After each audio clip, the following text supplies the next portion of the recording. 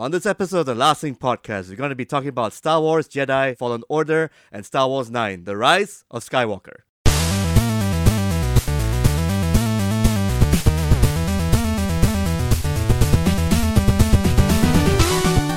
Hello and welcome to another episode of the Last Jedi podcast. I'm your co-host, Mr. Toffee, and joining me is... Emperor Palpatine. Emperor Shafiq, you mean? Yes, I am also podcast host and loving grandfather. I have one question for you. How did you survive the elevator chute fall? Oh, bad writing. I thought you were going to segue to here's the magic, the Force. No. Okay, this is the actual co-host for today. I am raised erect nipples, ready to receive Kylo Ren Shafiq. Yes. So we're gonna that talk was about a rather memorable scene. God. Okay, we're gonna definitely be talking about Star Wars: The Rise of Skywalker, which is or Rise of Skywalker out of the theater, right? Oh, that hashtag. Well done. Okay, but yes, it's gonna be our Star Wars bumper episode. It's been almost 2 years since we last reviewed The Last Jedi, and we've been saving Fallen Order all the way till this episode because we want to hit the trifecta. We want to hit all three of our SEO categories, which is movies, TV, and video games. Yes, and speaking of TV, we might have to mention The Mandalorian because it's in 7th or 8th episode. It is on its 7th episode. One more before, it caps off the series, And all I can say is, thank God for The Mandalorian, so we have some quality Star Wars things to watch this year. Yes. I do love me some Star Wars Western throwbacks here. And it's I don't know, we know the premise basically. Focus on the Mandalorian, one of the Lost Warriors race of the Star Wars canon universe, and he's just doing his bounty hunter thing, and then stuff happens, he is on the run. That's all I can say without spoilers. I mean, there's not much to spoil. I mean, it's a TV show. I mean, as of this moment, I'm pretty sure everybody who's listening to The Last King is very much aware of the Baby Yoda meme. Oh yeah, a lot of that. So much so that EA is selling Baby Yoda statue in The Sims 4. Thankfully, Really? not for real money, because that would be very cruel. I think EA, they have credibility now. They're not gonna use real money. Yeah, I know. They're not I'm shelling out for I'm Baby surprised Yoda. too, actually. Yeah, holy shit. What's up with EA nowadays? Must be all that sweet loot box money. Maybe they're starting to grow a conscience. Yeah. Well, I doubt so, sir. I'm pretty sure when it comes to maybe something like the Baby Yoda skin for Battlefront, it's gonna cost you a pretty penny, or only available through their surprise mechanic scheme. Yes. Yes. So yeah, sure. But okay, you know what? Let's go straight into it. Your thoughts? The Mandalorian. What do you think? I actually enjoyed what I watched for the past, all the 6 episodes I've seen so far, because it's going for that whole premise where they're not telling you much, but they're showing you a lot more than telling. What the Mandalorian does, played really well by Pedro Pascal, as well as a bunch of other cameos ranging from Taika Waititi to even Moss from IT Crowd as well in Richard one of the Ayoade. recent episodes. Richard Ayoade, yeah. And a couple of other cameos Nick Nolte as the midget alien you meet in the first couple of episodes. And you know what's even surprising? He had no makeup whatsoever. That's him. Yeah, that's him. Really him. That's really what he looks like. The size and everything. Yeah. You know what? All that smoking really caused him that much. All that damage. Oh man, the 80s was a terrible time for Nick Nolte. It was. But I will also say this. Speaking of guys from the 80s coming back to do this, shout outs to Carl Weathers for... Yes! Apollo Creed himself. I'm like, oh hey, he found work too. Yeah, well done. A nice surprise. I mean, I think that's one of the things I enjoy about The Mandalorian is just seeing all these actors come out of the woodwork to kind of play very peripheral characters. I think also one of my favorite cameos, I won't even say a cameo, was in that episode where Princess Caroline herself appeared. Okay. For all you BoJack fans, she also can play a shuttle mechanic. Well done. Yes. Yeah, and Cool also stuff. babysitter. yes, that was pretty cool. But it was kind of jarring because when you hear her voice and you can recognize her as Princess Caroline, it's like, oh, hey, to be a cat. Yeah. Not really. I mean, imagine her as a cat. Imagine if she was actually in. They had feline race. I think there was in Sure. some of the expanded stuff. Make her like a really a cross between a Pomeranian and a Wookiee. Yeah, that would be interesting. And you know what? That's what she really looks like. That's not makeup. Yeah. She has a hairy face. So anyway, as Mandalorian for me, I've seen all 7 episodes. We're only down to one more, right? It's only 8 episodes. Just one more. Yeah. And my thoughts is it's probably a very blatant ripoff of Lone Wolf and Cub. which I Which kind of I'm appreciate. alright with, actually. I'm fine with that ripoff. As long as something good, I mean, right? if anything, it does retain the more Western aspects of the original trilogy, which I thoroughly approve of and thoroughly appreciate. And I also like the fact that it does its best to stay away from the films, except for that one nod to, I think this is, if anything, I mean, I'm not too sure where this is set. It's not necessarily a prequel. It is actually between episode 4 and 6. So there's like, how many years? 30 years in between. The Mandalorian stuff happens. Yeah. So this is like, as Luke is training on Dagobah, this is going on. And this is more like, I think the Empire's rebuilding itself after that shit that happened, in part 6. You still got some pockets of the universe where the Empire is still kind of strong, but not quite. So they're kind of rebuilding Death Star 2 at this point in time, right? The Star Killer, most likely. Maybe there's some First Order shit going on while the real Empire is going on, so... But of course, being a nerd myself, I need to be a little bit more pedantic also. That's not Baby Yoda. That's just a baby. I forgot what Yoda's race is. No, there was no... Okay, as far as I know, there's no name for Yoda's race. So that's why Baby Yoda was actually coined by the fans and by casual viewers alike. I mean, we need to go up to Wikipedia. I'm pretty sure somebody's put an entry up there by now. But I guess Baby Yoda is a little bit more hashtagable. So yeah, we'll stick with that for the moment. Yeah. And I would say this, he is definitely the reason to watch the show because that thing is fucking cute. Adorable, has this really nice comedic timing whenever he pops up, like during the most tense of he deflates the situation and makes it all, this is worth protecting, you kind of want to root on for the Mandalorian to protect the baby at all costs. And I also would give especially props to the puppeteers for making him fucking adorable. Oh my god, I have not seen anything that I wanted as a soft toy. I've not seen anything like that since Gizmo from Gremlins, I guess. It's a hairless Gizmo, basically. It's basically a green hairless Gizmo, and I want that in my Christmas stocking so bad right now. Yeah. Just to carry around with me. If they could make it like a boggling where you can puppet it and make his mouth move, like that'd be perfect, right?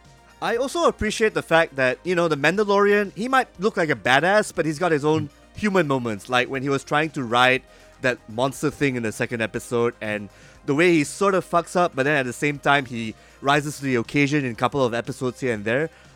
Because if you have a complete badass, it would be kind of boring in a sense. You kind of want someone slightly relatable because again, he has a torrid past too. So I would also say that, I mean, despite being a contract killer for hire who is very efficient in the way he dispatches of things, and also especially appreciate how we finally get to see disintegrations. Yes, that was nice. I appreciate that. I mean, that's a good callback to like episode 2. No disintegrations, and then you actually see him disintegrate people. I was like, okay, that's cool. I really appreciate that. But I do get why they take something as badass as a Mandalorian. And again, I'm gonna be pedantic. That's not fucking Boba Fett. That's another Mandalorian. There's a whole bunch of them, as we soon discover, and they all can't take their helmets off. But at the same time, that little episode, I think it was episode 3, where you can see them rise to the occasion when they're, protecting their own. That was a pretty nice scene, dude. Yes. The bounty hunter battle, right? Yes, that was lovely. A very nice, epic Western shootout in the middle of... I don't know, where was this filmed? It looks like it was filmed in parts of Tunisia, right? To keep the aesthetic close. Yes. I mean, I thoroughly appreciate the authenticity, if anything. And also, what I want to also mention is the cinematography and definitely the color correction, because I like that too. Like, it feels like you're watching something from the 70s sometimes. And I mean, like, there are moments, especially when the CGI, it can be a little bit like, you notice that that's CGI, but TV budgets nonetheless. Yeah. I mean, I'm fine with that because again, this is like you said, TV budget. You'll start noticing it on the second or the third viewing, but when you watch it, you don't really care because they got everything right when you just watch it the first time with the aesthetics, the vista shots, everything. Just trying to get the feel of the Western thing. So I would say this, right? When it comes to something like The Mandalorian, and we also need to kind of call out the wild bantha in the room. Yes. It is a Disney Plus exclusive. So, John, how did you manage to watch this since it's not available in Asia yet? Well, there's this thing called paying for extra for VPNs and shit. So there you go. Well, I just used the Force, sir. Okay, cool. The Force is good with that that's how I managed to the force of my VPN and my credit card. But I mean, the conversation I also want to have with this, right? And it's also something that I've kind of addressed is like, is this a reason to get Disney Plus, The Mandalorian? I would say not quite, because it's just one show, and as much fun as I have watching The Mandalorian, all 6 of its episodes and everything, and looking forward to the upcoming shows, I kind of need a couple more shows to justify purchasing it, per se, in the long run. I mean, I know it's free for the first run and all, or whatnot, but at the same time, I kind of need more than just like the world according to Jeff Goldblum or some shitty Disney remakes to justify my purchase of, Disney Plus. I mean, there's all that Marvel crap that's going to be coming down the pipeline eventually, and that's only like next year or even later on, so... Probably in tune to the time when it finally launches globally, so it'll be available in Asia and the like, but I would say this, right? I mean, this is a discussion I've had a few times on this podcast, and I thought to myself, is like, Disney Plus, I mean, for what it's trying to do, and at least it's going around the steps of like, okay, it's creating exclusive content which will help justify having a platform of such scale. Yep. But at the current state of what it has to offer, I mean, I'm not gonna pay like a monthly subscription to rewatch Star Wars or Marvel films, or, I mean, okay, maybe if the National Geographic stuff was amazing, and maybe if they fucking fixed the Simpsons episodes, god damn it. That debacle, like, that really pissed me off. And I don't know, it's very hard for me to really review The Mandalorian, because I do understand that it is somewhat of a killer app for Disney Plus. And to view it as such in terms of accessibility, because when it comes to reviewing something, you also have to consider like your price point entry. Yeah. So in order to watch something like The Mandalorian here in Asia, okay, it's a bit of an investment, because not only need to go through the whole rigmarole of getting a VPN or figure out if your credit card is accepted in America, but it's like, after all of that, just to watch maybe 8 episodes of some quality Star Wars. And I mean, I don't think it justifies the purchase of Disney Plus at this point of time. But if you manage to find The Mandalorian through other means, sure, go ahead and enjoy it for what it's worth, I would say. Or if you know a friend who actually is, rich enough to afford or pay for Disney Plus for reasons unknown, yeah, go ahead and do that too. I still say watch it, but try to find another way to watch it if possible. I would say, I mean, wouldn't it be amazing if at least they decided to, since it's gone off its official run, I mean, you should put this in network or in syndication. You should just put this on like normal terrestrial TV. Yeah, they've done this for a couple of HBO shows, and they've done this for some of the DC comic shows for different... I mean, I know iFlix and a couple of other networks in Malaysia, Astro especially, they do that a bit here and there. So maybe, who knows? Maybe but also, I mean, like, I think if Disney wants to be smart about their money, they're definitely going to have to keep everything within their own ecosystem. And as much as I dislike the whole walled garden approach to things, I would say The Mandalorian, for me, I mean, a quick rating, yeah, definitely it's worth watching. It's a strong maybe 7.5 upon 10 for me. Yeah. I mean, it's a solid B. It's a great show. Jon Favreau does his best to retain not only the hallmarks of classic Star Wars, but also maybe, the samurai film or even the western. I mean, the influences he wears on his sleeve, and I also kind of respect the fact that he respects what he's influenced by. Yeah. And I mean, there's some lovely nods to like, especially like the samurai film, especially with the wide shots, or especially with that sniper battle. Oh, and those just wide shots, dude. Yeah, and just seeing two figures stand off against each other. Yep. And this is a man who definitely gets Star Wars. I would say Jon Favreau, if anything, is also probably his pedigree, because the work he put in for the first Marvel films, especially with Iron Man, like, he gets the character, and not only that, he gets the setting, and he gets also what the fans are kind of expecting. And he doesn't full on try to deliver.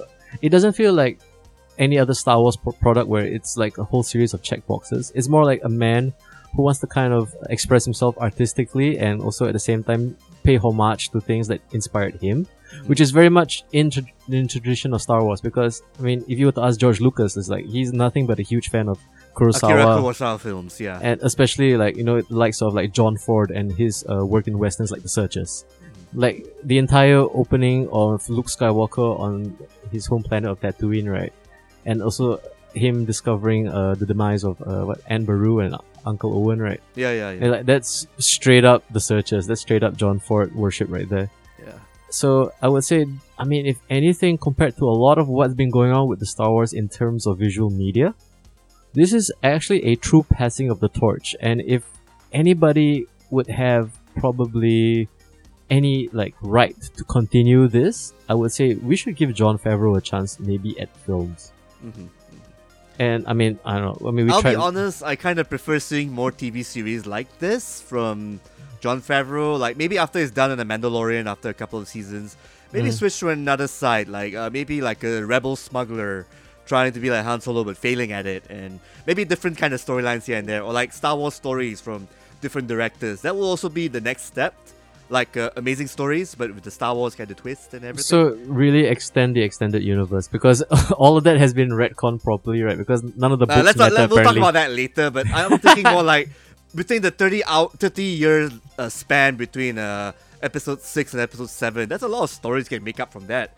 Hell, just go back to maybe before episode 1, like what Knights of the Old Republic did back then. I kind of want to see that evolution of a TV show happening, but for now, yeah, Mandalorian definitely deserves a lot of praise and watchable views and everything, because I want to see what happens in the eventual seasons, how they're going to bring this character to light, like how they're going to expand upon it. Yeah, I guess so. And I mean, the worst thing they can do is have that Yoda character grow up. I mean, that baby Yoda. Like once he starts talking and becoming all sassy and like annoying, like I'm kind of imagining like Teen Groot for the baby Yoda. You know what I mean? Oh my like, God. no, we don't need this. No thanks, no thanks. I mean, like if you definitely have nothing but mad love for Lone Wolf and Cub. Yes. Also known as Shogun Assassin in the West for all you people who don't appreciate Asian films.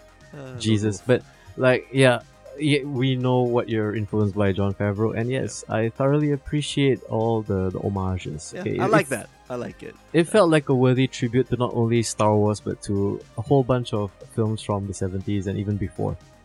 The westerns and your samurai flicks, definitely. Definitely. I mean, like, this is prime for that kind of treatment. I mean, like, something like The Mandalorian,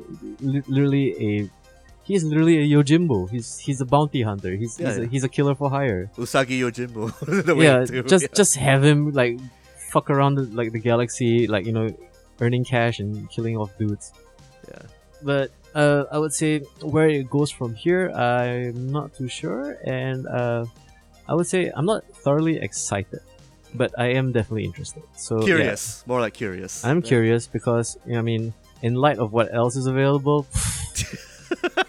Okay, a lot of precursoring shit going on. Yeah, we have the precursor, the prequels, and the sequels, and especially what we're going to be talking about in the main segment. But before that, let's talk about some other good old-fashioned video games. Yeah. We're still a video games podcast, so yes, we've been holding on to this for a couple of months, almost a month. I'm sorry. I think the game came out in November-ish, right? The middle of November, yeah, which is a pretty terrible month for me because a lot of shit I basically had to review and play through. Dude, Outer Worlds came out, Disco Elysium came out, so much things to play, so little time. Yeah, Code we had came out. to actually play Death Stranding for our review previously. Oh fuck that! I want my time and my money back. But luckily, I washed off that taste with Darksiders Genesis and the Shovel Knight, the last Shovel Knight DLC, which is nice. Really? Yeah, the King of Cards. That's actually not bad. Proper platforming, huh? Yeah, good old 2D old school platforming. Good shit. Man, but you know what? Speaking of platforming, how about some 3D platforming? Oh yeah, let's go Uncharted style / Assassin's Creed style. We're gonna be talking about Star Wars: The Fallen Order. Star Wars Jedi Fallen Order. Yeah. It's fine. I would say. Sorry, but that's not just the review. I mean, that can be the review. It's fine.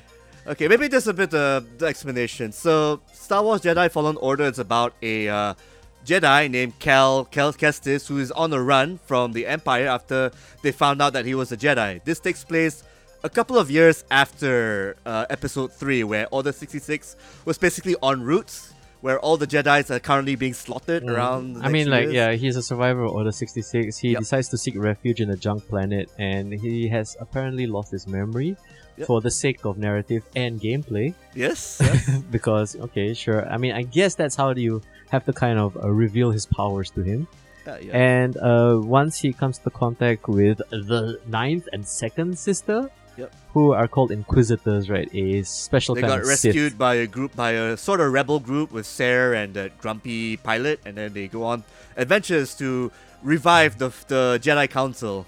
Yep. Yep. Pretty much it. That's pretty much it. And then you are set forth to do that. And you get to not only span the galaxy. No, wait. You don't span the galaxy. Total You of spend a 6. bunch of planets. A bunch of planets. Yeah. A bunch of planets is enough to start the Jedi Council, apparently. So the entire... I mean, it's not really a spoiler, but the whole thing is they need to find where the younglings are stashed. Mhm. And while they're trying to explore crypts and different locations here and there, can we from call them caching- tombs? Yeah, tombs. He's raiding tombs, basically. Yeah. I mean, the correct video game nomenclature for these kind of things is either dungeons or tombs. okay, yeah, grave robbing. Yes, it's a video game thing. So yeah, so as he's exploring that, his memory comes back, and he actually gets back his powers, which all fits into gameplay because as he progresses. He gets his force boost powers, his force pull, and a bunch of other powers here and there. So that's pretty cool.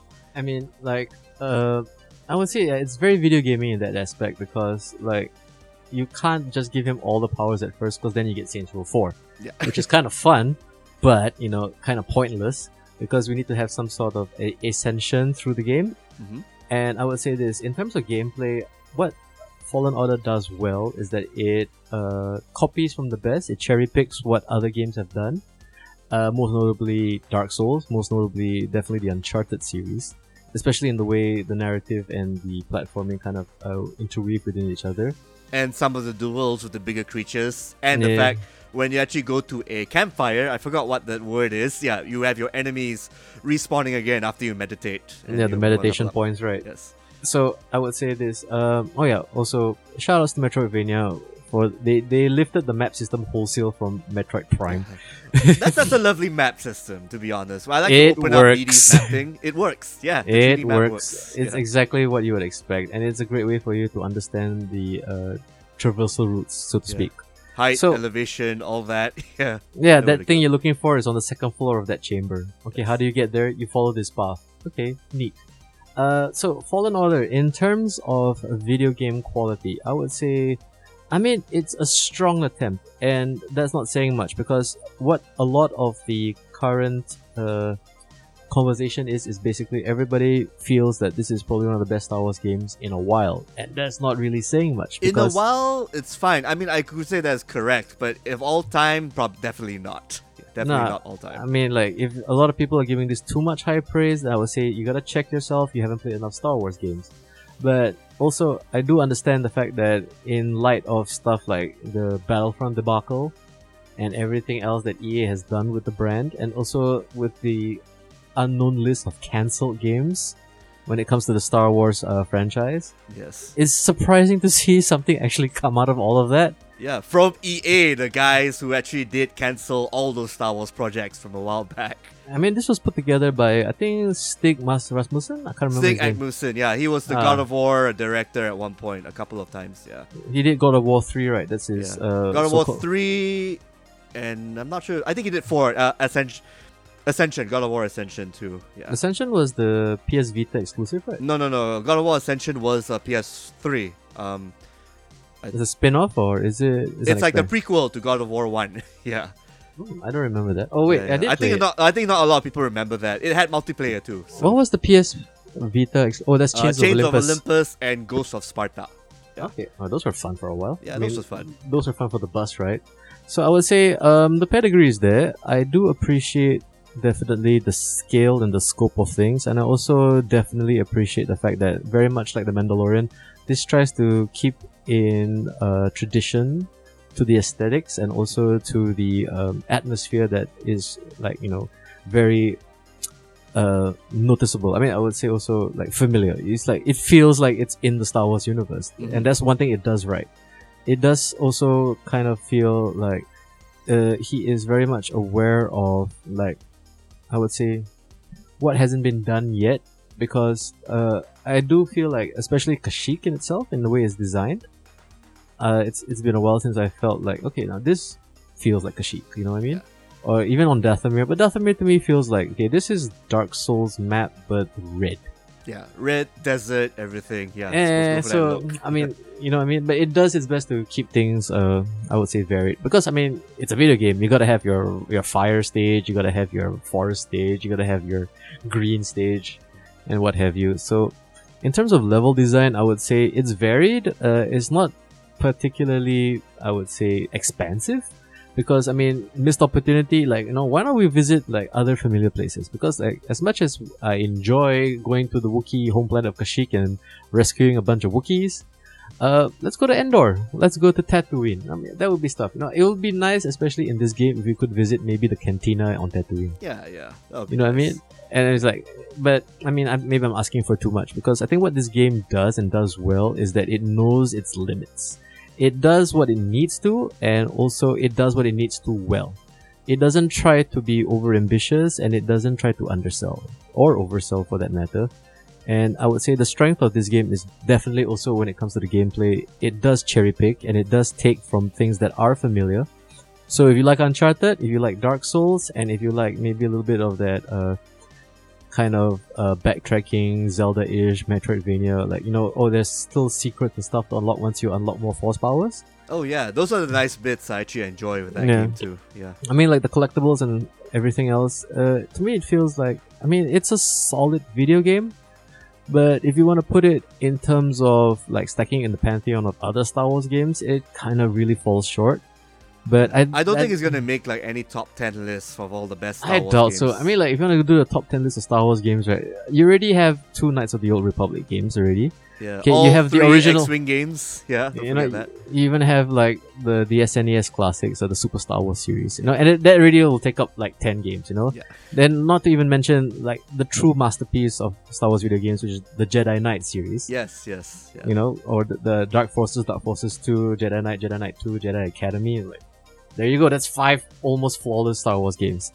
And also, especially for more and even the Sega Star Wars game too. That was a fun arcade ride. I gotta admit. Dude, yeah, I totally agree. The one where it's basically you either pilot an X-Wing or you fight Darth Vader. Right? Yeah, that's the one. That was Man, that took a lot of money from me back in the day. But I would say Fallen Order does what it needs to do, and it does it well. To me, it feels very similar to something like maybe Ninja Theory's Enslaved, in terms of traversal, in terms of combat. It's I would say this, it does enough. If you're new to video games, or if you're new to maybe games of this style or this kind of ilk, it is definitely, I would say, I don't know, I hate to say serviceable, but I would definitely have to use serviceable. I want to say that this is the one time when EA was trying not to, oversell its game to a point with microtransactions. This would be the game to actually experience those good old days. Because I remember back in like 2008, 7, again, they were doing Mass Effect. They were doing Mass Effect 2. They were doing Mirror's Edge, the first one. And the Shadows of the Dam game, that was a couple of years later. You enjoy that? It was kind of fun. I mean, for what it is, for what it is. A nice single-player experience and everything.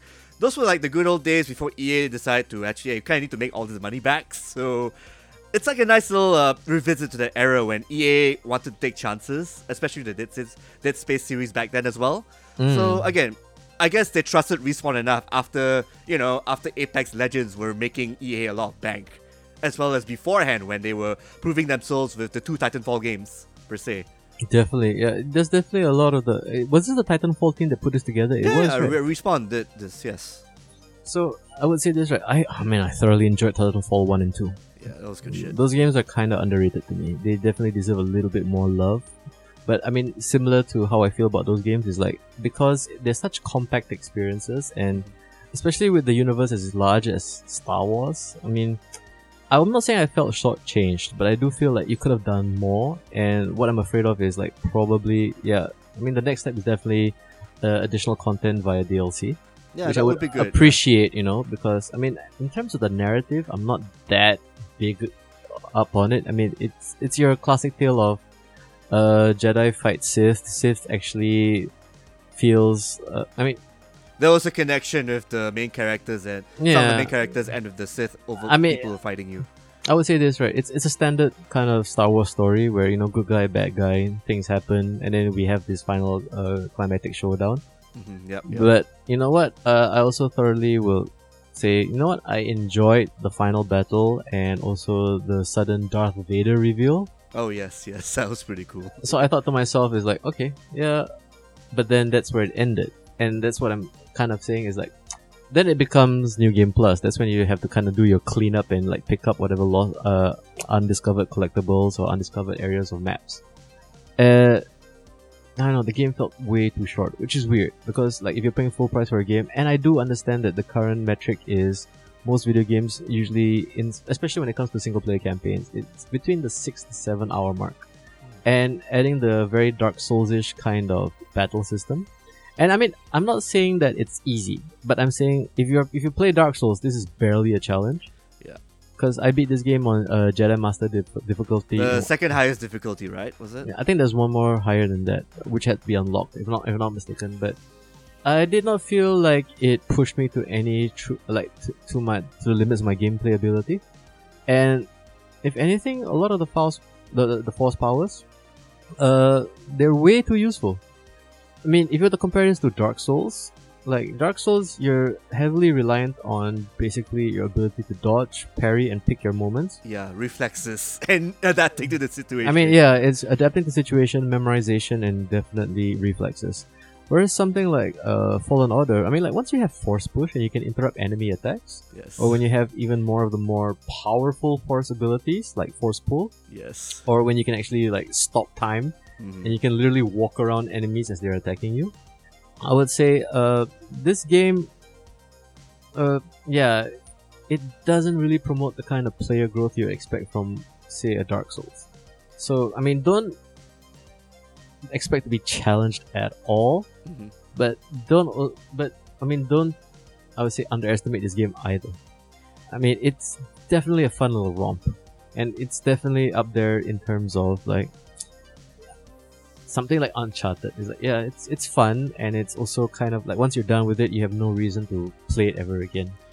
I think definitely Respawn knew that they had to make like not all ages, more like a Star Wars game that even your casual players can pick up and play per se, which is why they had all those difficulties. But at the same time, maybe I guess the DLC that they could actually churn out in the future, if they could continue it, was maybe have like a harder labyrinth thing going on, like a Bloody Palace sort of ordeal like they did with I don't think that will make any sense, especially with the combat mechanics of this game, because if anything, it's when you are surrounded by maybe 4 or 5 more enemies when you get overwhelmed, because or maybe take BD out of the mix, because he's your healer guy basically. So yeah, true that. But I mean, I would say also like one thing that is very prevalent in this game is you will be wrestling with the camera quite a bit. Yeah. And if anything, once you get overwhelmed, and I'm not a fan of the targeting system, but it works for what it does, and I would say it doesn't really require you to be too, I would say, you don't really have to think on the fly. If anything, compared to something like Dark Souls where you're on edge the entire time and every move could be fatal, right? This is like, you can actually survive a lot of the onslaught just by blocking and paying attention and finding your moments. And it's not punishing at all. So yeah, I mean, especially if people say that this is a hard game or it's Dark Souls-like. Yeah, I mean, it's not. That is very misleading. It's Dark Souls-like in the way it's presented, in the way that once you get killed off, especially during a combat sequence with your saber, you die and you literally have to return to where you died and kill the... You don't even have to kill him, you just have to touch him once with lightsaber. Yeah. You can literally just like throw a force push at him, and if that counts as damage, you get all your XP and your life back. Like a love tap basically. Yeah. So it's like, okay, I mean, calling this baby's first Dark Souls is probably more accurate. Like if you and even then, there's Code Vein for that, which we discussed in the previous couple of episodes. Which I heard is actually, if you want a Dark Souls-like that isn't too punishing, you should start there. Yeah. But if you're really not sure, maybe, or if you like something like that, but you want some Star Wars as well, definitely pick up Fallen Order. Yes, yeah, Fallen Order would be good. Yeah. Yeah, I mean, I'm not particularly impressed with the traversal. I mean, it's stuff we've seen before. It's stuff we've seen in Assassin's Creed. It's stuff we've seen in Uncharted. And also, it doesn't quite fill in the gaps as well as it should, because it really does feel like traversal section, combat section, and combat section is few and far between. And then most of the time, it's just you parrying like stormtrooper blasts, which is not difficult at all. Yeah. I mean, if anything, like if there was one thing I wish they did, was they added more of a shooter element, because especially when it comes to the stormtrooper encounters, right? it kind of feels very, I would say, boring after a while, because once you master the timing of parrying a Stormtrooper blast, and it's literally like once you encounter a whole bunch of them, like it could be any number, 9, 10, 20 of them, it's just like hold block, and once and just if press you can, block at the right time, you know, like that, tap it like a mini game. You know, so like like thing. so it just perfectly parry things, and it just one shots the trooper back, and it comes to a point, especially when you like backtracking and you're trying to uncover more things, right? Like it just felt like an annoyance rather than a challenge or like anything necessary, especially because you respawn every time you do your meditation, right? Yeah.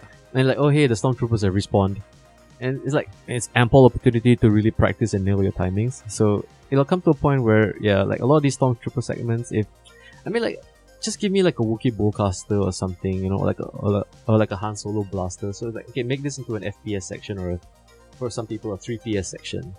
You know, then like, okay, then I need to take cover, then I need to be smart with my ammo, then like you add a whole level of gameplay. And I'm, of course, yes, this was done way better in like the Jedi Knight series, which is also kind of strange because the Jedi Knight series started out as a shooter, but everybody just ended up using lightsabers because they were imba.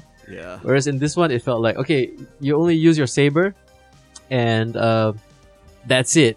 So that's why I would say I feel a little bit shortchanged. It's like, oh, in the Star Wars universe, and all I do is have saber battles. But then again, Force Unleashed also exists, so there. Yeah, definitely. I think if they were to do a sequel, which I'm sure they will because this game sold gangbusters, I think we're gonna need multiple characters in like Cal's adventure in the future, like maybe more a aliens. Wookiee person or aliens, actual aliens. More aliens, less humans, please. Yeah, definitely, because it's still Star Wars. It's like galaxy far, far away stuff. Like I forgot which game. Okay, maybe I'll pick Darksiders Genesis, where you can switch between Strife and War. One's a shooter, one's a melee guy. Maybe have that for the upcoming Jedi Fallen Order sequel. Call it whatever you want.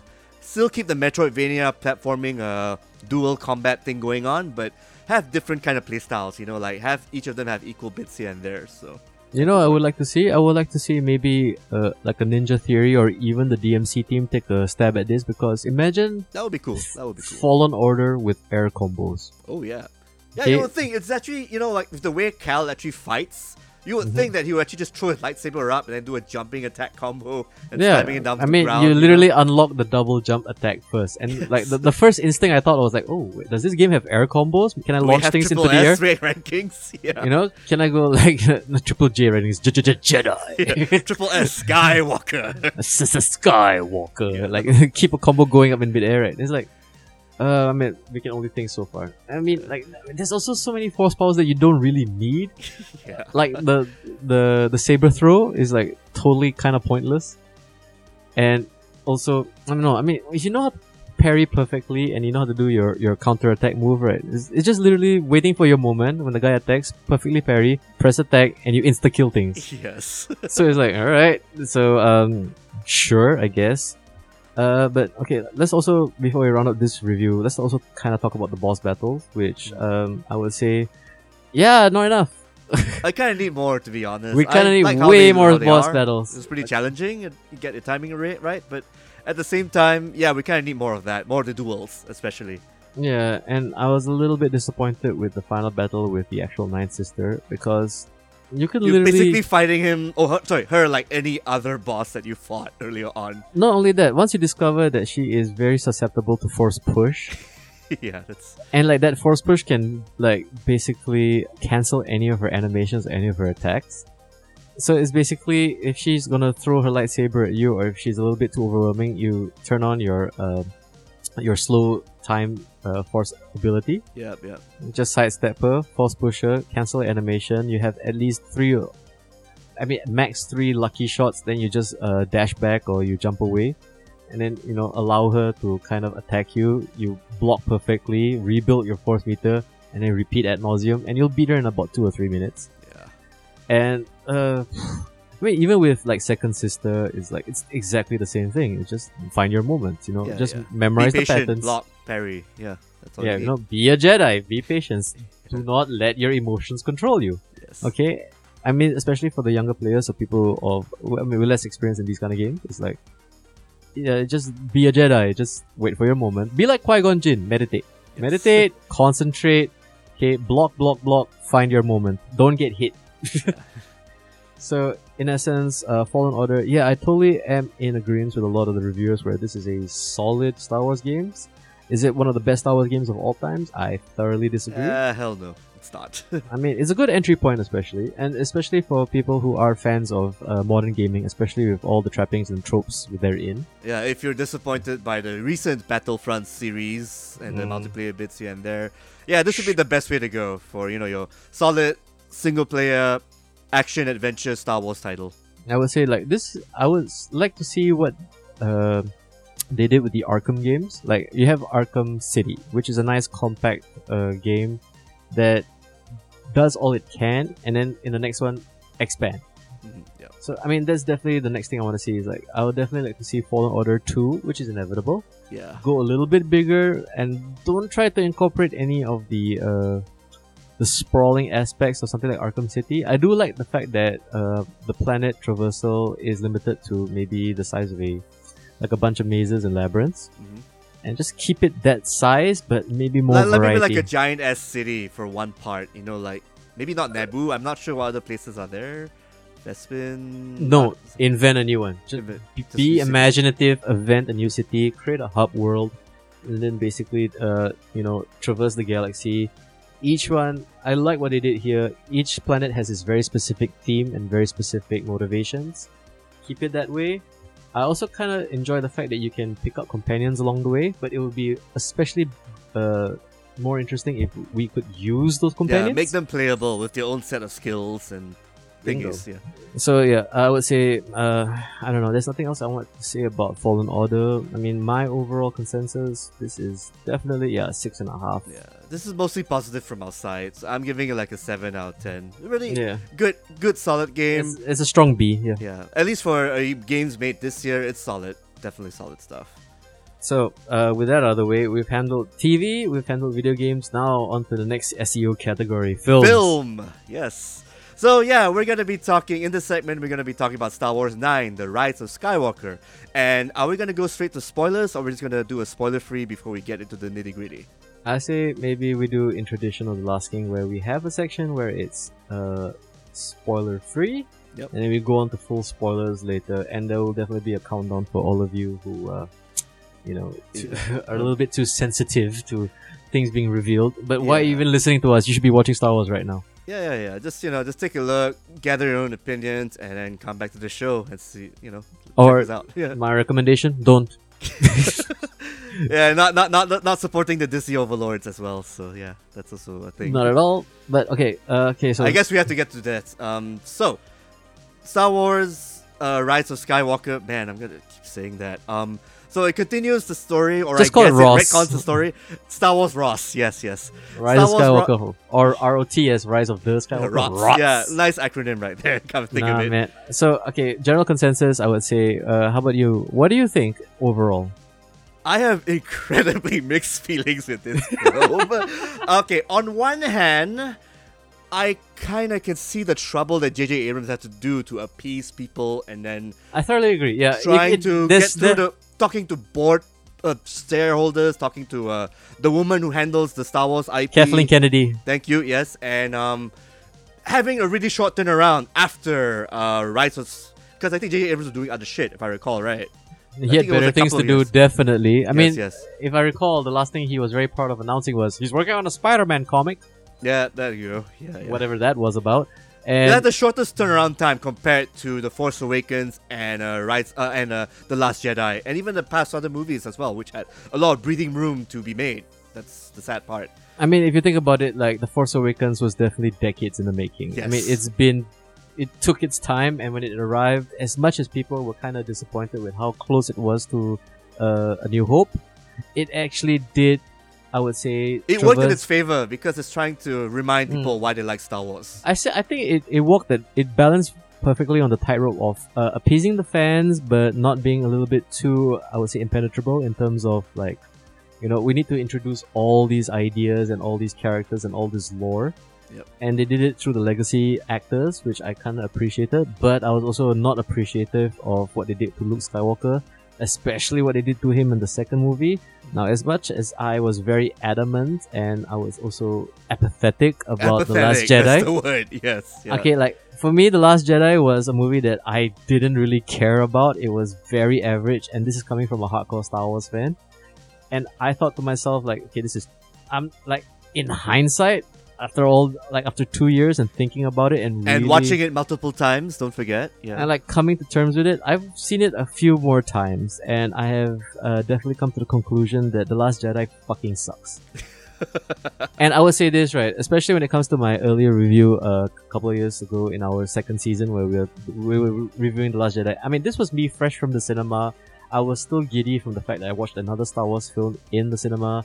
And yes, I mean, the fanboy in me was kind of it's that moment I had when I was watching something like The Dark Knight Rises, where I was leaving the cinema and I was trying to convince myself it's not that bad. Yeah. It's not that bad. I know. Like the years come in, you gotta actually. And then the doubt just grows, and then when you start asking questions, and then you think to yourself like, no, it was bad.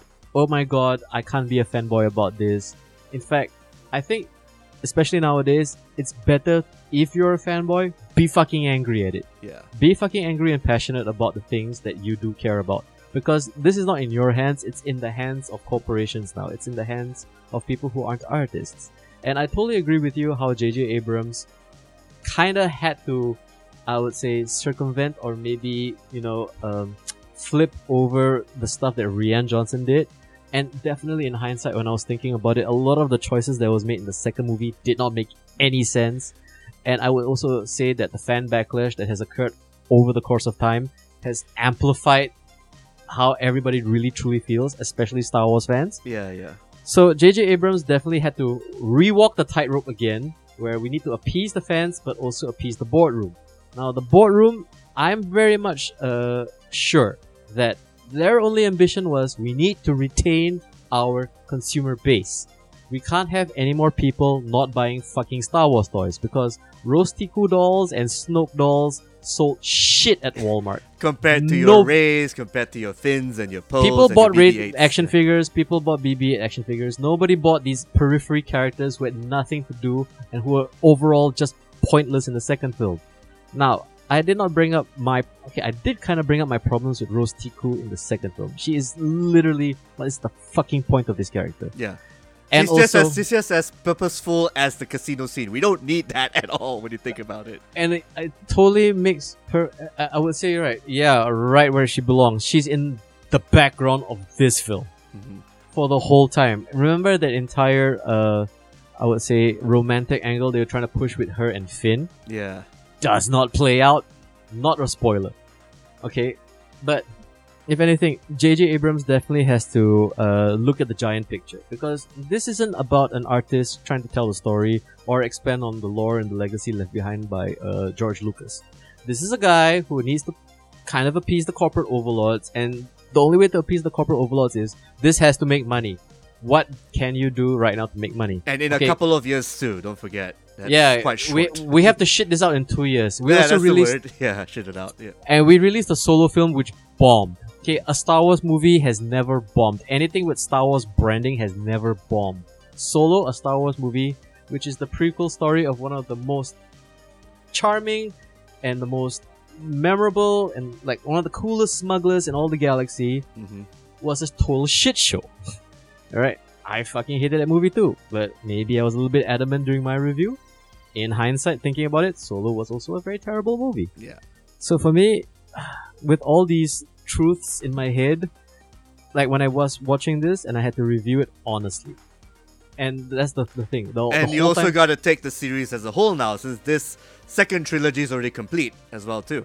Yeah, so the thing is, right, that was the argument I was having with myself. I was watching this film because the fanboy in me was telling myself, okay, you gotta kind of allow JJ Abrams to kind of, not only set course, but also at the same time, what he can salvage as well. Salvage, yeah, this was an entire I mean, fuck. When you said that this movie feels like somebody, it's all about appeasement. This whole movie reeks of fucking damage control. It does. It was literally like, okay, we need to do everything to appease all the demographics because this has to make $1 billion. If this doesn't make $1 billion or even more, we might just tank Star Wars, which is unheard of. Because this is a franchise that not only redefined pop culture, but also redefined fandom. Mm-hmm. And you have to understand, it's like, this is probably one of the most successful film franchises of all time. Yes. It cannot shit the bed anymore, because if anything, the fandom writes itself. It's like, okay, to me, this feels like JJ Abrams was in the boardroom pitching to them, this is what we're gonna do. This is how we're gonna fix episode 9. Yep. We do this, this, this, and this. And why is this gonna work? Because we need to also speak in terms of executives. Hey, remember Return of the Jedi? We're gonna do that. That made money. Hey, remember that thing from that other thing? That made money. Hey, they like the legacy characters. They like Mark Hamill. They like fucking Harrison Ford. They like Carrie Fisher. Oh, Carrie Fisher passed away. Don't worry, we'll shoehorn her in somehow. Yeah. You That's know? some B-roll we took from Force Awakens. It and wasn't Last even Jedi. fucking B-roll, because it's like, if anything, the opening sequence, seeing Carrie Fisher doing those weird line readings, which felt like yes. snippets. Yeah. It was fucking jarring, sir. And I was kind of mildly insulted by it. I was like thinking, okay, this is how you do Carrie Fisher? This is how you do the princess? This is your best fucking idea? She didn't even need to be in it. In fact, I would say this. If you wanted to deal with Carrie Fisher's death and do it respectfully and do it in a way that didn't leave a bad taste in people's mouth, firstly, don't fucking do that weird deep fake, put her face on another actress who can't quite move or can't quite have the same mannerisms as her. Especially in that scene when she and Rey were talking and she kind of walked away too fast. No, Carrie Fisher is a 70-year-old lady. She doesn't walk away that fast. I'm sorry, that's not her. And then comes that whole uncanny valley, that whole kind of feeling of like, okay, this is not honest. This is not them trying to put together some emotional aspect or some narrative aspect. This is just, we need to show Carrie Fisher. And we have to somehow wrap up that arc that we actually brought up. it wasn't even wrapping up an arc. It was just literally whatever that they brought up in part 8, I would say is like, yeah, we could have done away with all of that. We could have just done this in the fucking title crawl. Like how they did Luke Skywalker in The Force Awakens. It was basically, chapter 9, here we go. Princess Leia has passed. She has met, she died of old age, or she, just do it respectfully. Don't fucking drag her out like that. And from that moment on, because she is one of the first things you see, already that left a bad taste in my mouth. And that already triggered my reason to kind of, okay, I can't be a fanboy about this. I'm gonna readily hate this movie if they make any more mistakes. And then just kept going fucking on. happening. I was like, this is stupid, this is dumb, this doesn't make sense. Yeah. Why? Because firstly, we need to establish... Oh, no spoilers as well, don't forget. No spoilers, but hey, this was kind of revealed during that nice soundbite yes. in the trailer with the cackle. Fucking Palpatine's here. And the first thing that came to my mind, and especially your mind, I'm assuming, how the fuck do you explain that? Yeah. They didn't. It's basically, he somehow survived and he has rebuilt himself. Not only has he rebuilt himself, also, as seen in the trailers, he manages to rebuild an entire fleet of Star Destroyers. With what resource? With how? 30 years will do that to you? That's all I'm 30 years? Dude, I'm a 40-year-old man. In 30 years, I can barely build one Star Destroyer. He must get up really early in the morning. Yes. Okay? Very hardworking Sith. His management skills are off the fucking chain, sir. Yes. But then again, we're talking about the guy who rebuilt another Death Star just in time for a third movie. Yes. So I don't know. He must be very fucking convincing. And especially this, it's established that this new Empire / analog is the First Order. Or, no, sorry. Later they'll be renamed the Final Order, which doesn't make fucking sense. Why would you call them the Final Order? Why don't you just call them the Order? Calling them the Final Order means that there's some sort of finality, that they will end. Idiot. That's a stupid thing to name anything. Never call a game final unless it's a fantasy or a fight. Exactly. Okay? So, notwithstanding, they introduced Palpatine because why? We need to do course correction. This whole fucking movie is nothing but course correction. Because let's not forget, the main villain that they're supposed to bring in the show got killed in the 8th film. So Yes. JJ Abrams had to figure out who the hell it was more, recognizable enough as a main villain. They had to go to Palpatine somehow. Yeah. Stronger than Snoke. Snoke got his ass kicked by fucking Politics. and Kylo Ren.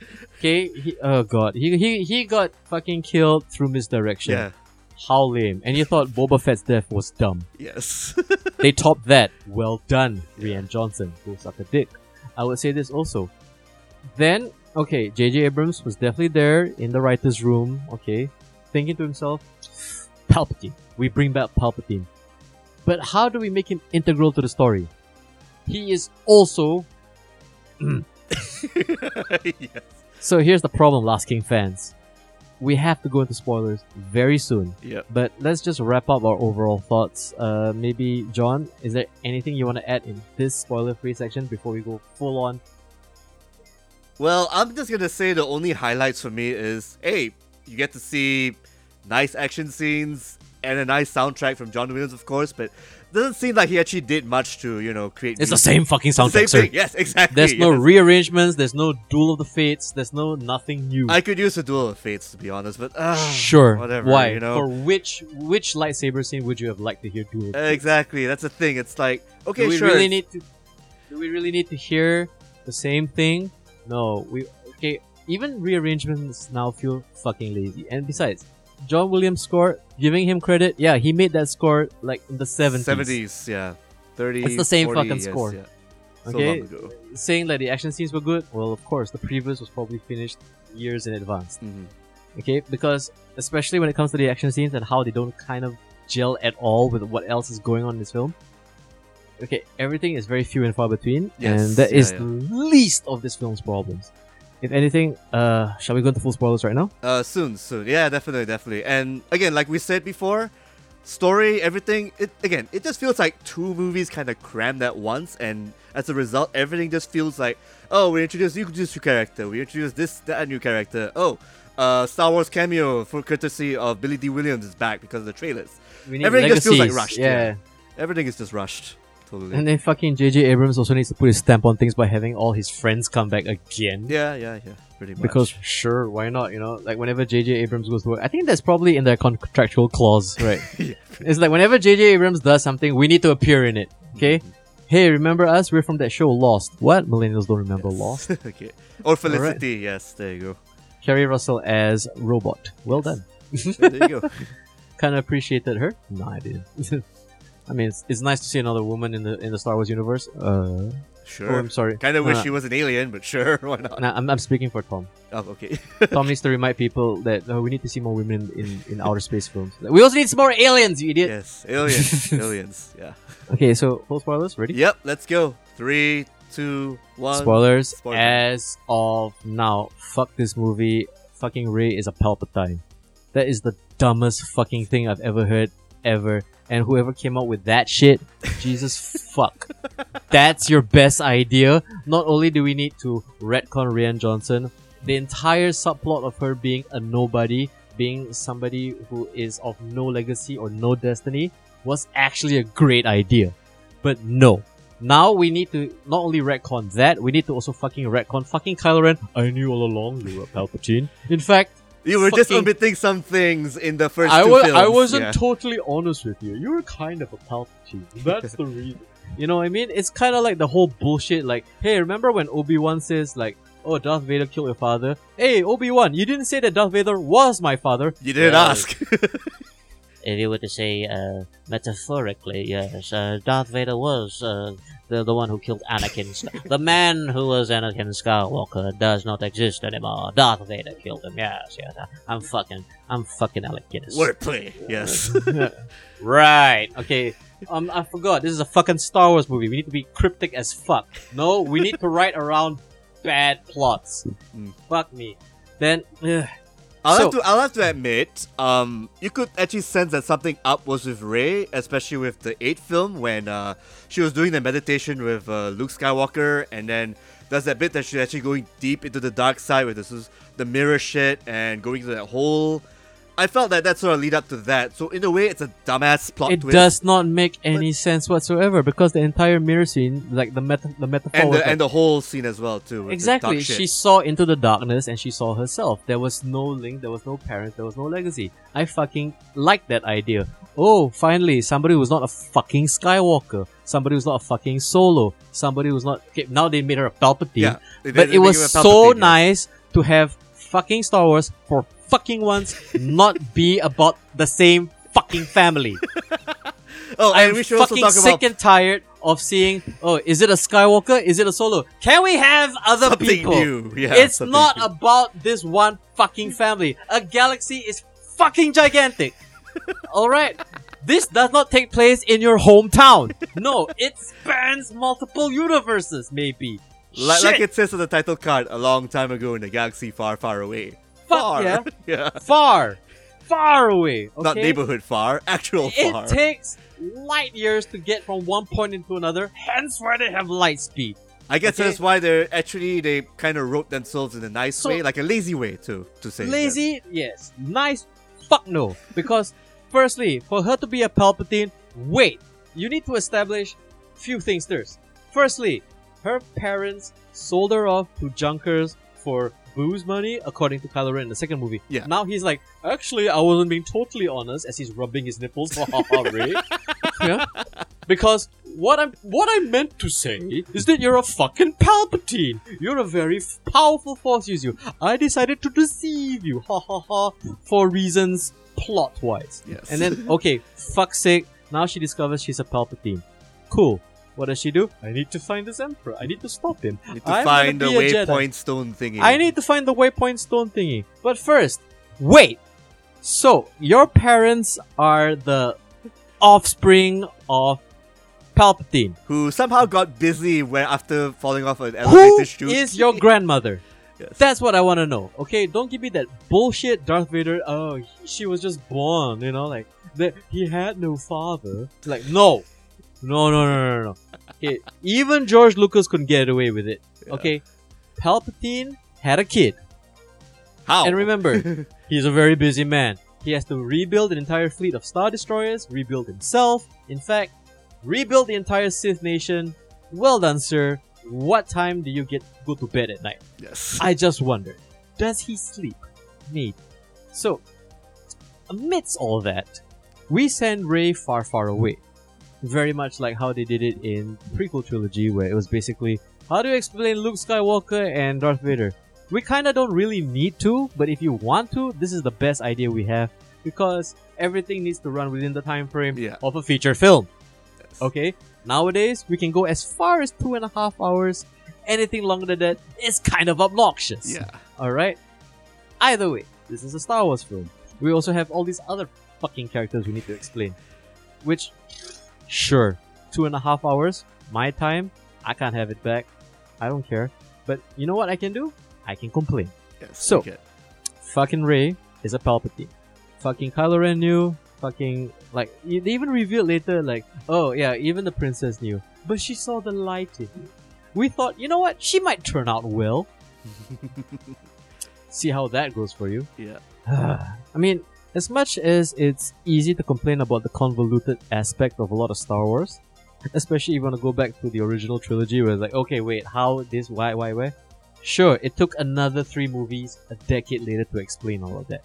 So who did fucking Darth Vader get busy with to have Luke Skywalker? Oh, Padme. Okay. You know, and they took their time to explain that too. Oh, okay, so as much as I dislike the prequels, at least it was a nice way to kind of wrap things up. It actually felt more consistent when I rewatched them again, like the new trilogy. Like, again, you can nitpick the dialogue, you can nitpick some of the special effects, or even some of the awkward transitions and the way people interact. But at the same time, it's all George Lucas's story. Like, the blueprint was done already. He made it consistent from Anakin's growth from, you know, being a Jedi to Sith. You know, that transition make more sense in those 3 It does. movies. Yeah. I would say this is right. I mean, the only problem I have with the prequels is that they're boring. Yeah.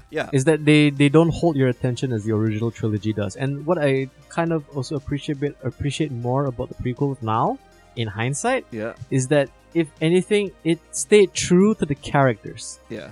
You know what I mean? I mean, it definitely opened up a lot of possibilities in terms of how things could be interpreted. And again, we always have to understand that things have to work within the time frame of a feature film. 2.5 hours is kind of pushing it. Okay? So, here we have the Rise of Skywalker, which is a film that literally... the again, super course correction, the film. Yeah. This is course correction. This is fucking the barista at Starbucks who fucks up your drink and they decide to give you a free drink voucher. Yeah. Oh, I'm sorry. I didn't mean to not give you the correct drink.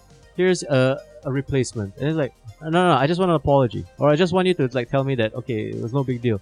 Do not fucking force, like, you know what I mean? It feels He's like... giving you another coffee. That tastes good, but it's not what you wanted. Yeah. It's not what I wanted. I don't want that. I just want some customer satisfaction, okay? And of course, I don't want to fall into that subcategory of overzealous fan who just takes things too far. Yep. I am not. I am a hardcore fan. I've been a fan since the 80s because I'm that old. But also along the lines of like, Star Wars means something to me. And the fact that the second movie of this trilogy, I fucking apologize for it way too much. Okay, I thoroughly hated it, but I decided to swallow all that down and think, okay, maybe there's a point to all this. I was giving Rian Johnson the benefit of the doubt. Fine. It didn't quite pan out the way I wanted to. Some of the characters and some of the scenes didn't make any sense. There are like, but to be honest, there actually is an arc or so, especially in Luke, was the reason why he wanted to kill Ben Solo at the time. I thought that was dumb. Yeah. That was so dumb. It did not make any sense whatsoever. Like why Luke was grumpy at the start of the film. Because he was the paradigm of hope and he was the paradigm of being good. He was the one who was all about fucking redemption in the original trilogy. Okay? And I'm sorry, if you want to bring up the extended universe, he's the guy who rebuilt the Jedi Academy. Yeah. He's the guy who brought balance to the Force. That time. Alright? Yeah. That was the whole point. So, it is definitely, in essence, he is the mirror to his father, who was also... He brought balance to the Force the other way, because the Force is ambivalent, it's neutral. It's not about dark side or light side, it's about balance. Both existing. Okay, when there's too much light side, which was kind of explained in the prequels, when the light side gets a little bit too contentious, a little bit too comfortable, and they decide to throw their weight around, then the dark side has to come back to check them. Okay, and then when the dark side happens, and when the Empire gets a little bit too over ambitious and starts blowing up Alderaan, we need to bring back the Jedi. That's what it's all about. There's something very Taoist and very Asian and very beautiful about it. And very consistent too from George Lucas's writing for the entire series. Because then the thing is, right, if you think in the metaphysical narrative, it's about like, yeah, the universe is chaos. It's not about being peaceful all the time or war all the time. It's called Star Wars, but yes, it is the constant ebb and flow of how things are. It is the timeline of all civilization. That's what it is. And I mean, that's probably what George Lucas was really aiming for in the prequels, because what he really wanted to do was, you can't explain the dynamics of war without the politics. And it was definitely an overload. Like, yeah, the politics in the prequels was very overwhelming for people. But it made sense from what he wanted to bring out in the end, though. Actually. But like, he didn't make it exciting. It was kind of boring. Like, it's all about, you know, the Federation and trade routes and stuff and embargoes. And it's like, this is a Star Wars movie? Where's the fucking sabers? Yeah. And then, okay, he also had to do a little bit of overcorrection, because in Attack of the Clones, you want sabers? We have all the fucking sabers. And yeah, that was probably the worst of the new And then it's like, okay, this is kind of goofy. Calm down. Alright, and then, of course, in part 3, we have only one saber battle. And I would say, you know what? The only problem I have with the prequels is like, you have one of the baddest motherfuckers of all time, Darth Vader, being portrayed as a whiny emo teenage kid. It kind of dents the persona a little bit, okay? Which was horrible. And guess what? They decided to redo the whole fucking thing again with Kylo Ren. Oh look, it's kind of like Darth Vader, but it's also kind of like that whimsy, annoying little teenage emo kid, edgelord kid. Yeah. Yeah. All right. Okay, I see what you did there. You know, and if anything, I hate to say this, but Kylo Ren was the interesting character in the first movie. Because it's nice to see a villain who is strangely very fallible. Because when you have something like Darth Vader, who is just this omnipotent dude, yeah. Yeah, he's a fucking badass. He'll force choke you via intercom. Yes. Okay, he just needs to think about you and you're dead. He'll crush your windpipe. Alright? And then we have Kylo Ren, who is training. He's training to be the baddest motherfucker of all time. And that was interesting to me, to see him bested by Rey in the first movie. And also killing his dad too, which was also... And also killing Han Solo, Yeah. because it felt to me like, alright, there's this definite trend, especially, I mean, maybe we can blame it on shit like Game of Thrones or even The Walking Dead, where it's kind of fun to kill off the characters people love, because that was trendy for a hot second. So it's like, okay, we need to kill off Han Solo. Why? Because Harrison Ford doesn't want to do this shit anymore. He's too old, he's too tired, and as much as he enjoys a good paycheck every once in a while, he just wants to sit down and relax. Okay? Stop bothering him to make another Indiana Jones movie. Leave the man alone. He wants to retire. Shit. Who doesn't want to retire? Billy D. Williams. He's back, you know, and I mean, what? It's kind of like, I mean, it was okay. It was fan servicey. I get that. Oh, the entire film was all fan servicey to the overflowing, brimming point. Yeah. It was fan service to the point of being fucking obnoxious. Yes. And if anything, it also was to the point of like, you totally lost the plot here, fucking JJ Abrams and the Star Wars crew. And maybe Kathleen Kennedy, though I don't know if her involvement is as strong as it used to be, because I know she had her like, she was definitely checked after Solo. Like that didn't pan out at all for her, and especially after the backlash that is the Last Jedi. And if anything, if you read the reviews, I guess of Rise of Skywalker, it is not polarizing at all. This it's is actually like 50% on Rotten Tomatoes for the review side and 88% on the audience side, last I checked.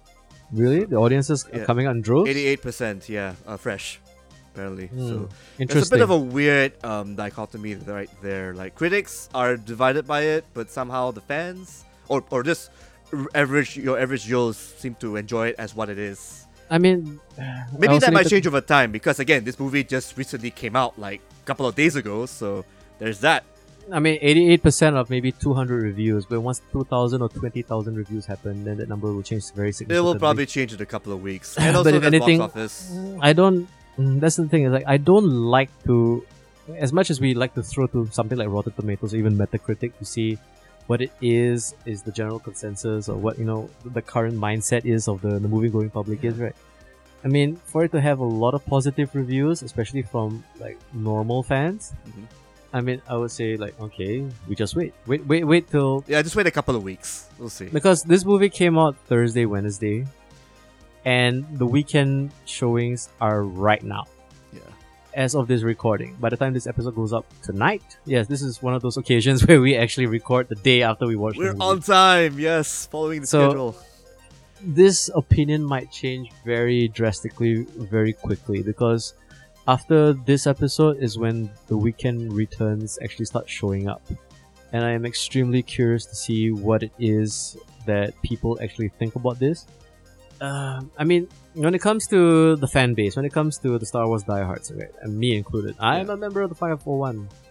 So, a lot of us kind of fucking hate this movie. And a lot of us kind of fucking hate this movie because... Or at the very least, kind of mixed. Like, I'm not sure how to feel, honestly, with all this fan service shit going on. I mean, there are definitely people in my group who are kind of like, it's okay, it's not bad. Yeah, I'm not. To be fair, they're not being apologetic. That's just how they really feel after even watching the previous films. All that. Maybe a couple of views could work, you know. But let me add to that as well. The majority of them thought this is kind of bad. None of them said this was fucking amazing. Yeah, that's also my thought too. Again, like I said, mixed. I'm like, yeah, this isn't exactly the groundbreaking shit I actually wanted, in a sense. For a finale, especially, for a trilogy. I mean, it's not gonna be for the longest time, because when it comes to the Star Wars franchise, it's not in the hands of creators or artists anymore. It's in the hands of fucking... shareholders. Yes, shareholders, Disney, stakeholders, executives, people worried about their bonuses and salaries, especially very close to end of the year where... This Christmas might make bonuses. or break your Christmas bonus, guys. This better fucking make $1 billion. If it doesn't, some of you fuckers might get fired. I'm sorry. Some of you may not even get your Lamborghinis or some shit. I'm sorry. No, you're not coming back anymore. And I would say this, like, JJ Abrams, This was a mountain to climb. This was definitely something. I kind of feel sorry for him in that sense. I kind of feel sorry for him too, because like, if anything, the only reason he came back to do this, and I don't think it's because of anything to do creatively, is basically, okay, The Force Awakens didn't do so bad. No other director out It there. did pretty well, actually. Come to think Yeah, of it didn't do too bad. Yeah. You know, we get him back. Rian Johnson, his Last Jedi didn't do as well. Okay, we need to see returns on this investment. Okay, Star Wars division, get on it. You know, it's literally that. It's definitely head of corporate shouting down to all these fuckers, telling them like, look, this is not making money. Some of you might lose your jobs. Okay. So, man.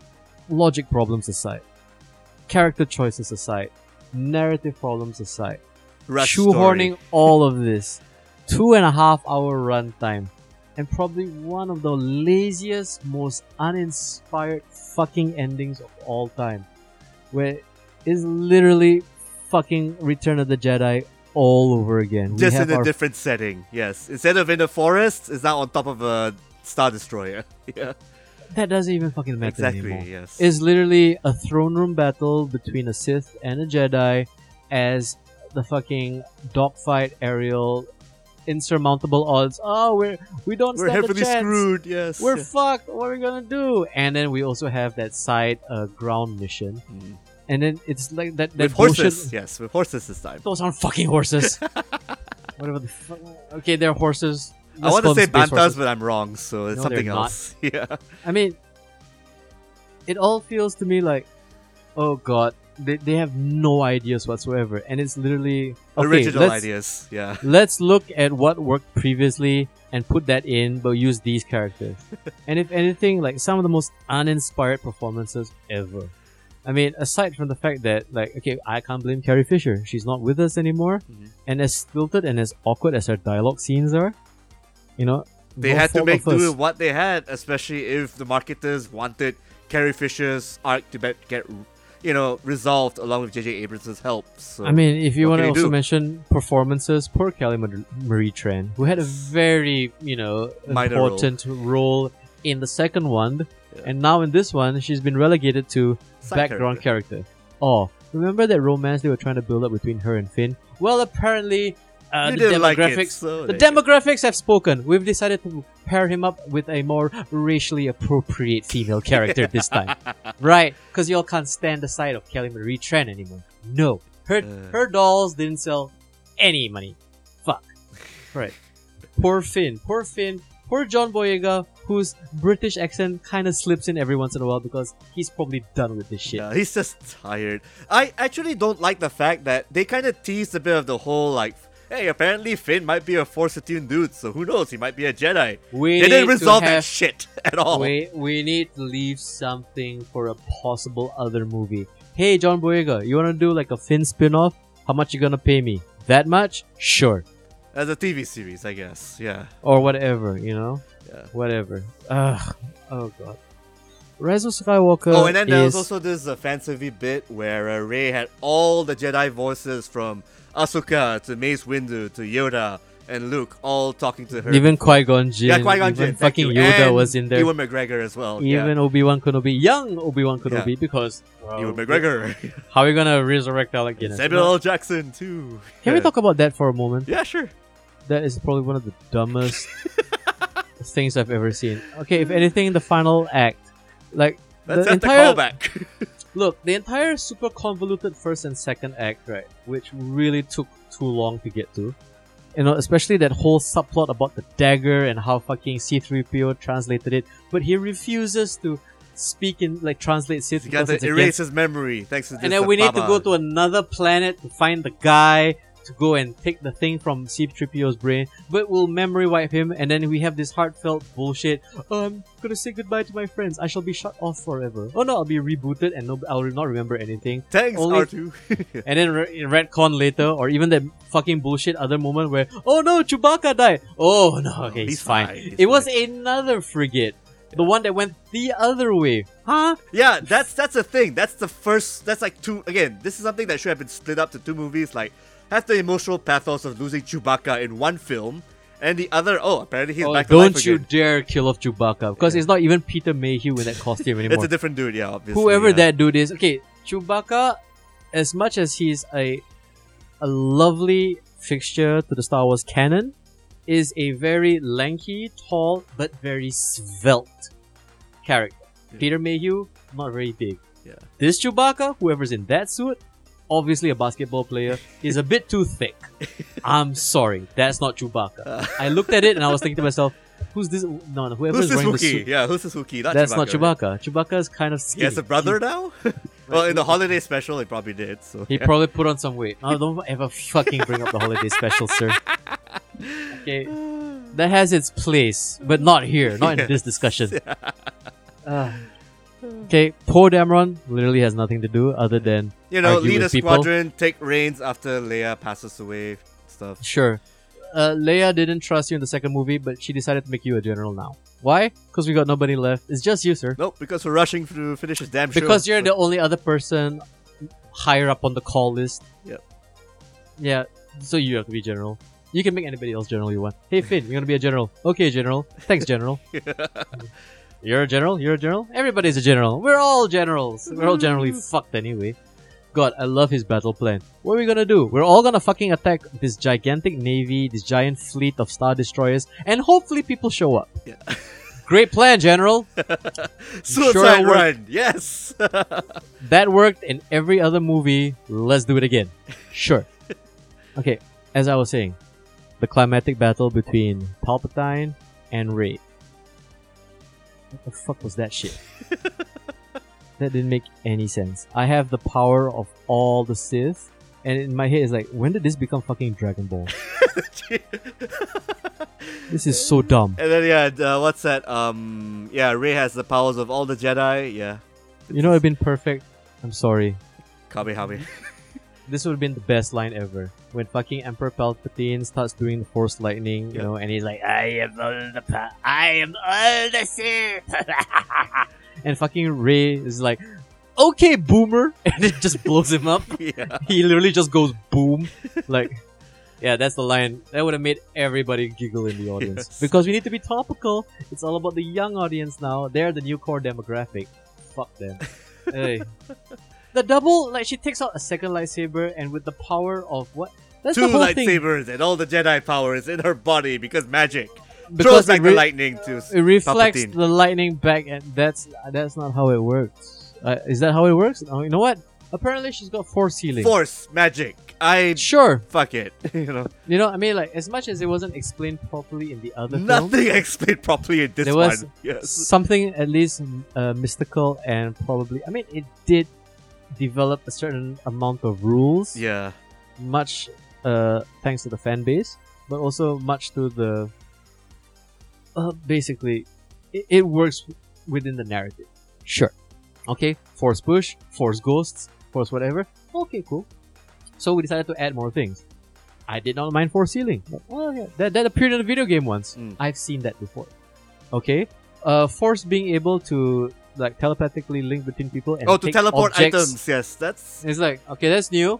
That's interesting. yeah. Okay, why don't you use that more often?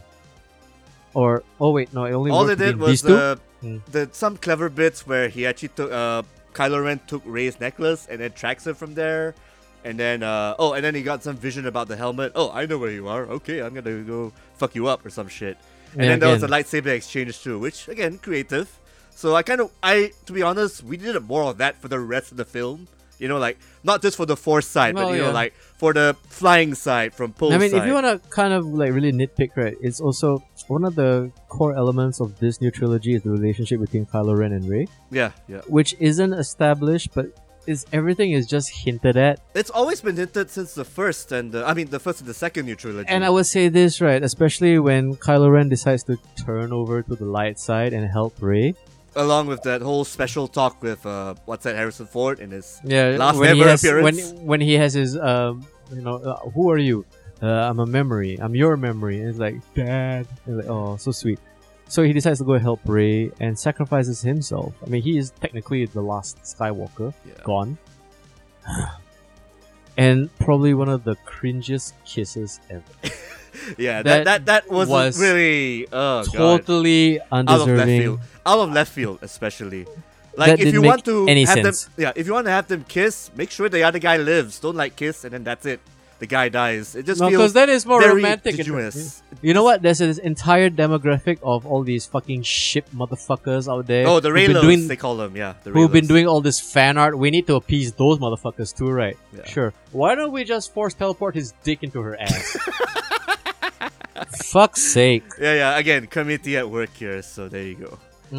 Yeah. I mean, that relationship doesn't make any sense. That kiss doesn't make any No, sense. the kiss does not make sense, but the relationship, at least that was like hinted at, like in every single one. Yeah, of the but new I films. don't think of them as romantic. Yeah, I just think of them as as like kinship. The kinship, I think of them as like maybe respectful rivals. Yes, yeah. That That would be is better. literally what I was thinking the whole time. Like, they're not kind of hard for each other. Yeah. They're just very awkward amongst each other, but they look at each other as equals. Yeah, not because as of the whole legacy of the potential- Skywalkers, Palpatine bullshit, and everything. So. Yeah, again, keeping it the family, huh, motherfuckers? Yes. Shit. You know what would have been a better kiss? What? When fucking Finn and Poe Dameron finally meet each other after the battle. Those two fuckers Yes. have been... Eyeing been each other going- for a bit. Yeah. They've been at it like a married couple for these 3 movies. They should have fucking kissed. Yes. Fuck me. And you get what a a piece wasted of opportunity. demographic right there too. So there's You know what? I especially love that moment where is when Finn returns back from battle, he looks over at fucking Rostiku hugging some other thing. Yep. And then like Finn was like, okay, she's moved on. And then he turns and then he and Poe Dameron lock eyes. And immediately they just go for the embrace. And just fucking full on with the tongues and everything. George like the Lucas most- would have done that in retrospect. The most passionate fucking man kiss ever. Mhm. You're like, oh, that would have been perfect. You know? Oh, finally. Longing Yeah. gaze for each other. Yeah. Oh man, they've been very gay to each other the whole time. Pretty much. Literally that fucking moment, oh, you can tell her but not tell me? Oh, you're gonna tell her when I'm not around? What's going on? The fuck, are you married now? The fuck? I guess they are. Best friends don't talk like that. Yeah. I'm sorry. Okay? I think we said enough about the film. Have we? I don't think there's anything else I want to say, but it's got its problems. It's Oh, got it's a got lot lots of of logic problems. Yeah, a lot. I mean, the dude. fucking logic problems start with the fucking dagger. Like, what? If those characters did not stand exactly on that part of the beach at that very time, they would have not found the fucking thing to find the fucking Sith thing. It's like, huh? Like, imagine if they stood on another beach. Or they landed somewhere else. You know, we need to go and find the thing. It's in this thing called the Death Star. What's that? Oh, that's the Death Star. Wow, that's immense. And then it's like, you know, using the Oh wait, fucking- hang on. I hold this dagger right. Yeah, there you go. If I hold this dagger exactly here where I'm standing, where all the ridges line up with the ridges of the dagger, then that thing at the bottom will point exactly to where it is. You go to that fucking thing. Yeah. Okay, this is a giant fucking chamber or whatever. With a lot Look, of the high-rise tide and shit. I fucking have problems looking for my keys in my own fucking house. How the fuck are you gonna find the map to something which is the size of a grapefruit in something that large? Oh, it's gonna be in this very specific door where you're gonna have a very specific force vision with your thing that was revealed in a previous trailer, Darth Evil Ray with the double lightsaber, because we needed to turn other people on. Like, ooh, look! Yeah, we need to have these lightsaber fights It's later Sith on. Ray! Yeah. Oh, you know, like, okay. And yeah, it just so happens that the key is fucking there Yeah. on a showcase, on a mantle. Like, oh, there it is. Yeah. Oh, that's a video game boss area right there. Oh, yeah, there you go. Okay, that's the section where you top up your life and you save. Yeah. Then you enter the door and you come out and you fight Kylo Ren. Oh god, some of the most uninspired lightsaber battles as well. Shit. There was no dramatic effect, there was no impact, there was no emotional impetus. The lightsaber is one of the most crucial storytelling elements in a Star Wars, and they don't even do that properly here. Like, it was overdone to death in the prequels, I get it, they made it too martial artsy, they made it too flashy, but it was something different. And, I mean, if you were to pay attention to, like, probably the most essential, the best lightsaber fight is still, hands down, to this day, Luke Skywalker bashing the shit out of fucking Darth Vader in the third movie. Him succumbing to hate and realizing that he is going to become the monster that his father was when he cuts off his hand. Mhm. That is what the lightsaber represents. It is the one thing that defines you as a Jedi. You control yourself. You control a lightsaber. It's not like a fucking katana where it's sharp all the time. You have to turn it on first. You have to have willful intent. That's a fucking lightsaber. It's not something Like what to the fucking... prequels did. That's all your martial arts stuff that you mentioned. Yeah, that was kind of like, okay, fine, I get it. This is kind of cool, kind of dumb when you think about it, because that shit But there didn't was not age much well. of a message to it in the end when you look at Look, it further. Duel of the Fates, Ray Park and fucking Obi-Wan That and was still one of Qui-Gon. the better scenes. That was yeah. okay, as flashy and as a bit overdone as it was. I kind of appreciated it for trying something new. All right, With the force Then- field and the tension going on as you Yes. wait. I like those. fucking Obi-Wan Kenobi says a lightsaber, an elegant weapon. Okay, it's not as it's not like a fucking blaster. All right, it's purposeful. You know, there is respect and honor attached to the lightsaber. Yeah. I'm sorry. Okay, it's very hard to be a Star Wars fan in this day and age and watch shit like this and think to yourself, Especially when you know the behind the scenes stuff where it could have gone better. They had a couple of years, but no, they had to follow corporate mandates and stuff. I can't apologize for it anymore. Last Jedi was terrible. This is fucking worse. Rise of Skywalker. If you are a Star Wars fan, okay, and it depends. There's many tiers of Star Wars fans. Okay, there's the diehards like me. There's maybe the casual Star Wars fans. Oh, you got the they apologetic just like Star ones Wars too. Yeah. Yeah. And then there's also the new Star Wars fans who grew up with the prequels instead of the original trilogy. Mhm. I mean, yes. I mean, various people has various levels of enjoyment. I went to the theater and I was in the best theater because when the title screen came up, Oh, you got the IMAX. Yeah. we all cheered. Right. I cheered as well. I was like, fuck yeah, Star Wars, let's go. Okay? I didn't pay attention to any of the hype. I didn't pay attention to any of the behind the scenes. I decided to experience this for myself. I was actually smiling during the title crawl.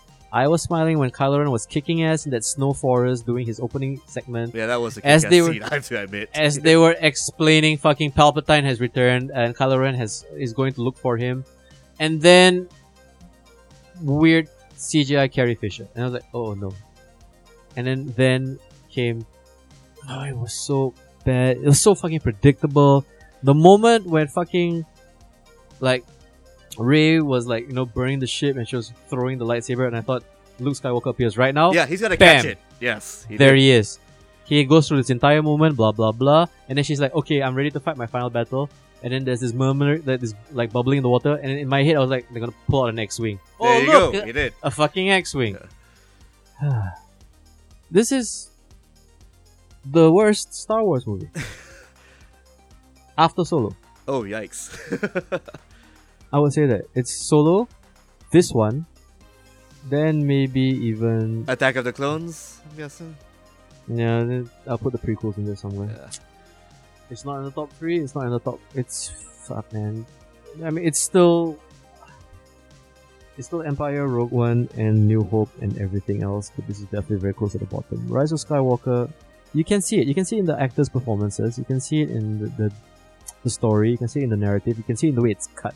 Mhm. Everything. Oh, just the feels editing. like- Oh my god. Yes. the editing we is gotta talk about fucking that. horrible. Yeah. Okay, and they go for that bullshit quick cut action sequences. Mm. I want nothing to do with this anymore. It's like Rise of Skywalker was terrible. And final rating, this is a fucking 3 upon 10. No, Man. don't watch Rise of Skywalker. If you're a Star Wars fan, avoid at all costs. You will be disappointed. And not only will you be disappointed, you'll be angered. I can't apologize for this. I could apologize for Last Jedi. I can't apologize for this. I'm gonna This be was- the nice guy here. I'm just giving it a 5 out of 10. That's it. I mean, mean, I'm not gonna defend this. I mean, I agree with what you said, but at the same time, I felt that Kylo and Rey's arcs at least were resolved in a predictable yet alright fashion. I kind of like the action a little bit, especially the first part. And yeah, again, the music. But then again, it's not even new music to become. I'm not gonna believe it. So can you explain how you feel about the other 22 hours of the movie? Exactly, yeah. This just feels like I'm, again, very, very mixed feelings for this. Like, again, very rushed. But somehow I can't bring myself to hate this film too much like you have. Again, I'm not really a huge Star Wars fan. I actually preferred the original trilogy a lot more. But at the end of the day, it just Yeah. ended, more or less. I mean, as a fun popcorn movie, it's there. yeah. It does what it needs to do, but if you're a fan of the narrative, of the lore, Yeah, of the if you watch legacy, it more if and you're- more, yes, there's going to be a lot you're going to hate. If you're a passionate Star Wars fan, such as myself, if you're deeply entrenched in the legacy, and if this is something you grew up with, you will be very, very vitriolic and bitter towards it. But I do urge anyone who still kind of wants to have some maybe closure, I guess just watch Return of the Jedi because that's a better film. But at the same time, if Just you- watch if the you're original trilogy. I know, That's it. but if you're mildly curious, again, this is actually up to you. I mean, if you hate Disney, don't support them. Don't watch the film. But at the same time, if you're mildly curious, yeah, just watch it. Again, very, very mixed feelings about the film. Yeah. Maybe I might want to watch it again just to maybe have fun at it and just. poke fun. I'll let it sit, and then maybe I don't know. I'm not gonna revisit this anytime soon. But I definitely am in agreement with you that definitely this is a fucking rush project all the way through to the end. Yeah, I mean it just screams of we need to shit something out. Yes, JJ Abrams' last ditch effort, definitely. I don't know. I think he probably. I don't think it was intentional either. I think he just wanted to do something, get it over with, and just Yeah. take, And he did. take the money and go. Yes, exactly. Yeah. Yeah, that sweet Star Wars money. All right. But So- at least we get to cap off this episode with at least some positive Star Wars experiences. So there's that. So I thoroughly enjoyed the Mandalorian. Yes, and a little bit of Jedi Fallen Order. So there it is. Yeah. Avoid the movie, play the game, watch the TV show. And I think This- that is it. I think we can sign off. Yeah, we can definitely sign off. So this has been Emperor Palpatine. And this has been Pretty Crazy Droid. Mr. Toffee signing out. Bye bye.